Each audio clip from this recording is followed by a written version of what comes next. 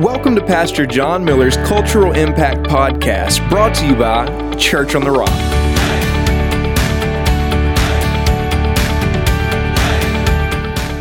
Welcome to Pastor John's Cultural Impact Podcast, a podcast that's all about timeless wisdom for a modern culture. I'm Travis, and I'm here with Pastor John, and we're about to dive into some really interesting topics today. But first of all, Pastor John, you doing well? I am doing great. Awesome. Well, we're glad you're here, and we have some really good things to talk about. So let's go ahead and jump in if you want to read that first spot. All right. After his Super Bowl victory, the Eagles coach was asked how he went from coaching high school to winning a Super Bowl. He said, "I can only give the praise to my Lord and Savior, Jesus Christ, for giving me this opportunity." So why did he say something so politically incorrect? Well, maybe because it's true. Maybe he realizes that God's kindness is behind every good thing in life. The air we breathe, the health we enjoy, and the talents we have are a gift from God. Maybe we should thank Him too. Hey, I'll tell you what, that was one of the best football games I've seen in a long Absolutely. time. I mean, it came all the way down to the end, and here you have a professional coach who, I mean, the epitome of his career, has done all these amazing things, just won the Super Bowl. And I thought it was just incredible that his first thing he wanted to say was to give acknowledgement to his Lord and Savior, Jesus Christ. But we live in a politically charged environment where a lot of people who are on that pedestal will not step out and risk their faith. If you could just speak into that for a second, why would someone who's, I guess, eclipsed this pinnacle, why would they risk so much to talk about Christ? Yeah, before I do, who are you for in the game? I was a Pats fan, but I had to eat a little crow after the game. But yeah, we watched it together. I used a lot of Kleenexes. I will say, Tom Brady is mortal, so he fell. But it was good to see a Christian, the quarterback and the head coach, just give glory to God. Team members, they said the Lord's Prayer in the dressing room afterwards. There were a number of players that participated in it. So back to the question, why would you say something like that on not just national TV, but the world is watching? Yeah. Well, perhaps, as I said in the little spot, it's trite but true. He said this because it is true. Yeah. I mean, we live in a world today, and we just assume that tomorrow's going to be like today, and we'll have our health, and our eyes are going to work, we'll have air to breathe, food. I mean, everything that we just take for granted. Yeah. And we live with this massive sense of entitlement, and we're blinded, just really by the pride of life. But perhaps he's really come to grips with the fact that all the good things in life come from the Lord. There's a quote in the book of Acts when Paul said of Jesus that in Christ we live and move and have our being, which literally means every good thing in our life is from God. The Bible calls Him in Colossians the sustainer of the world. In other words, all the processes, the process of gravity, how rain falls to the earth, evaporation, all the cycles and processes that work, laws of aerodynamics, thermodynamics. God is the one that sustains these processes.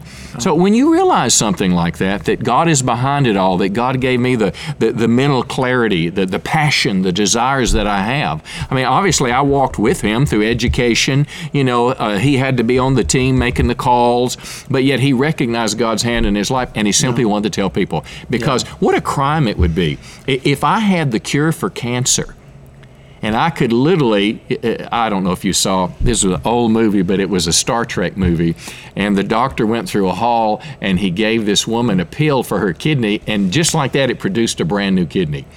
Well, if you had some kind of incredible medical breakthrough like that, what would the world think of you if you kept it to yourself? Right. And if you didn't tell people and didn't share people? Well, that's exactly what it is with Christ. We're not trying to push religious views on people. We're trying to throw a life preserver to people that are literally drowning because of sin. Yeah. We're trying to give bread to hungry people and drink to thirsty people. Yeah. And plus, the Bible commands us as a Christian that we're supposed to tell the world, and it's known as our Christian witness. Yeah. A lot of times we can be silent as a Christian witness. Well, what if the quarterback, if he'd have been silent about his witness? I mean, he lifted a finger in the air to the Lord. Yeah. He told people he wanted to be a pastor one day. Well, his words and his actions, plus his character, gave him a platform to influence people for Christ. So their actions could could literally, see many people come to heaven because of their example and what they said. Yeah, absolutely. I mean, what a stage to do that. But I guess a follow-up would be to that, most people don't have that kind of platform. Yep. What would you say to the average believer who doesn't have the NFL stage? What could they do to glorify the name of God? Well, we all have a platform. A teacher has a classroom, a coach has a team, you have Facebook friends, you go in restaurants and stores and you meet waitresses and sales clerks. We have people that live on a street, our neighbors. We have a circle of influence, and it doesn't just have to be in the millions to be effective. Yeah. God has literally, I believe that, as the scripture in Acts again says, God has inserted us in time. Yeah. He has placed us in a certain, where we live. You were raised in Hooks, Texas. I was raised in a small town in Mississippi, or in Texarkana. There's a guidance of God behind us, and we can literally believe that His influence is bringing us to contact people so we might be able to lead them to Christ. So number one, I would say don't look at how big your circle is. Just take advantage of it. Yeah. Number one, live the life. My words won't be listened to or entreated if I'm living a life in opposition to the Bible's teaching. So live the life, and then don't be afraid to say it. Don't push it down people's throats, but as the Bible says, speak the truth in love. Yeah. Now, we live in a world today that's increasingly hostile to the Christian message. I read just today, it was in Bristol, England, and a teacher in her classroom, she was being quizzed about her religious beliefs. She wasn't pushing them. She was being quizzed about her beliefs. And someone asked her a question about morality, sexual morality. She gave them a biblical answer. And literally true, she lost her job. Wow. But not only did she lose her job, she was turned over to a department that investigated her for being some kind of, terrorist, antagonistic, revolutionary, because someone was offended. Wow. So you need to be aware in our world today that I could lose my job for standing for Christ, but on the flip side, just because there's a possible risk, it doesn't mean I should do it. Yeah. You got to count the cost, and sometimes it's costly. John the Baptist stood before Herod, and he told Herod, "Hey, you shouldn't be with your brother's wife," and she got angry and cut his head off. Well, guess what? Nobody wants to die like that, but death is an instant. And I would rather have an eternity with God having stood for my faith, even if it costs me a lot. So. Yeah, that's great. And we're only held accountable for what we can do. That's right. I can't go be the head coach of the Eagles. That's right. But in my influence, I can influence people. That's great. Let's jump into the next one, Pastor John. All right. Now, you got me on 2 pages here. I'm going to have to be a little more deft to do this. There's some ancient advice that tells us what to do when we mess up. The Bible says if you hide your sins, you will not succeed, but if you confess and reject them, you'll receive mercy. Whether it's public scandals in Washington or mistakes at home, we've got 2 choices. We can lie, shift the blame, and threaten our accusers, or we can admit it, make changes, and ask for mercy.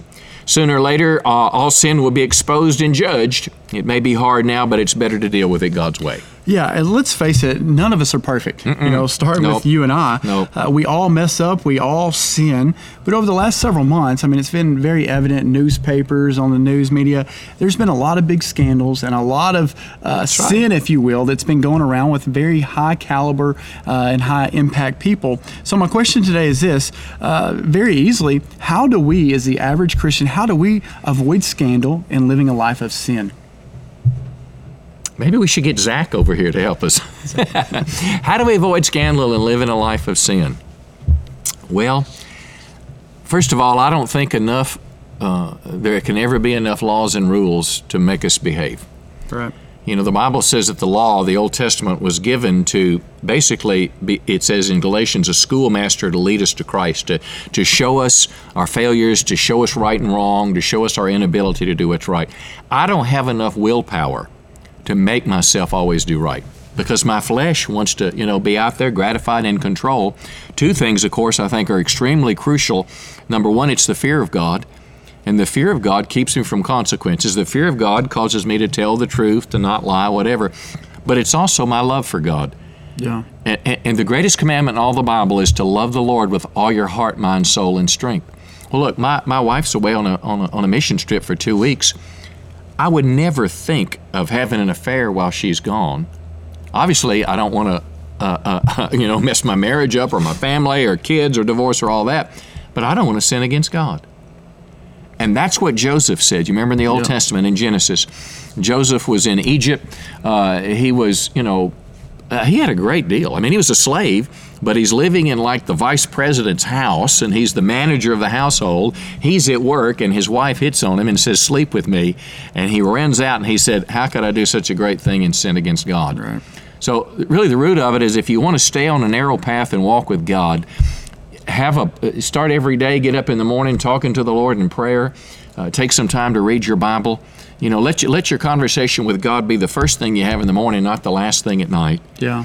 And then do your best to walk with God during the day. Yeah. But if I'll start my day, orienting myself towards the right pathway, and if I will endeavor to walk with Him during the day, if I'll keep myself accountable, if I have friends in my life, I have people that if I'm struggling, if I'm tempted with, you pick, whatever the sin may be, I have people that I tell. Yeah. It's not something you have to post on Facebook, but it can be as simple as just telling a friend, "I need you to pray for me. I'm struggling," or "I'm struggling with that thing again." And something happens when we get our struggles out of the dark and into the light. It helps us expose what's going on and what's there. Yeah. So those are two big thoughts. Yeah, and there is a difference between, accidentally committed a sin and living in sin. Yeah. And a lot of people, they choose to not ask for forgiveness and just continue to live in that. But I guess my last question would be this. If someone is living a life of sin right now where they've just turned their back on God, that maybe they had a past relationship with God, but they've just walked away, what would your advice be to them? Wow. Well, first of all, I want to tell you, God loves you. When the Bible says God so loved the world that He gave His only Son, that whoever would believe in Him wouldn't perish, but have everlasting life, He knew everything about my sins. The Bible says while we were yet sinners, Christ died for us. Yeah. So what we do wrong doesn't catch God by surprise. And probably the greatest illustration of this is what Jesus told in Matthew when He talked about the parable of the prodigal son.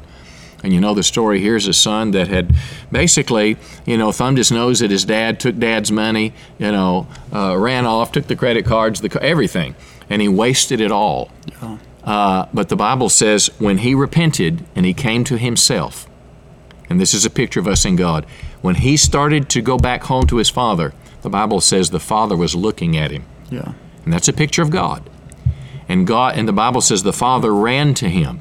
And the son wanted to beat himself up and chide himself, but the dad, because he realized he'd repented, he was sorry for his sin. He didn't just say, "Bless me, I'm going to go sin some more."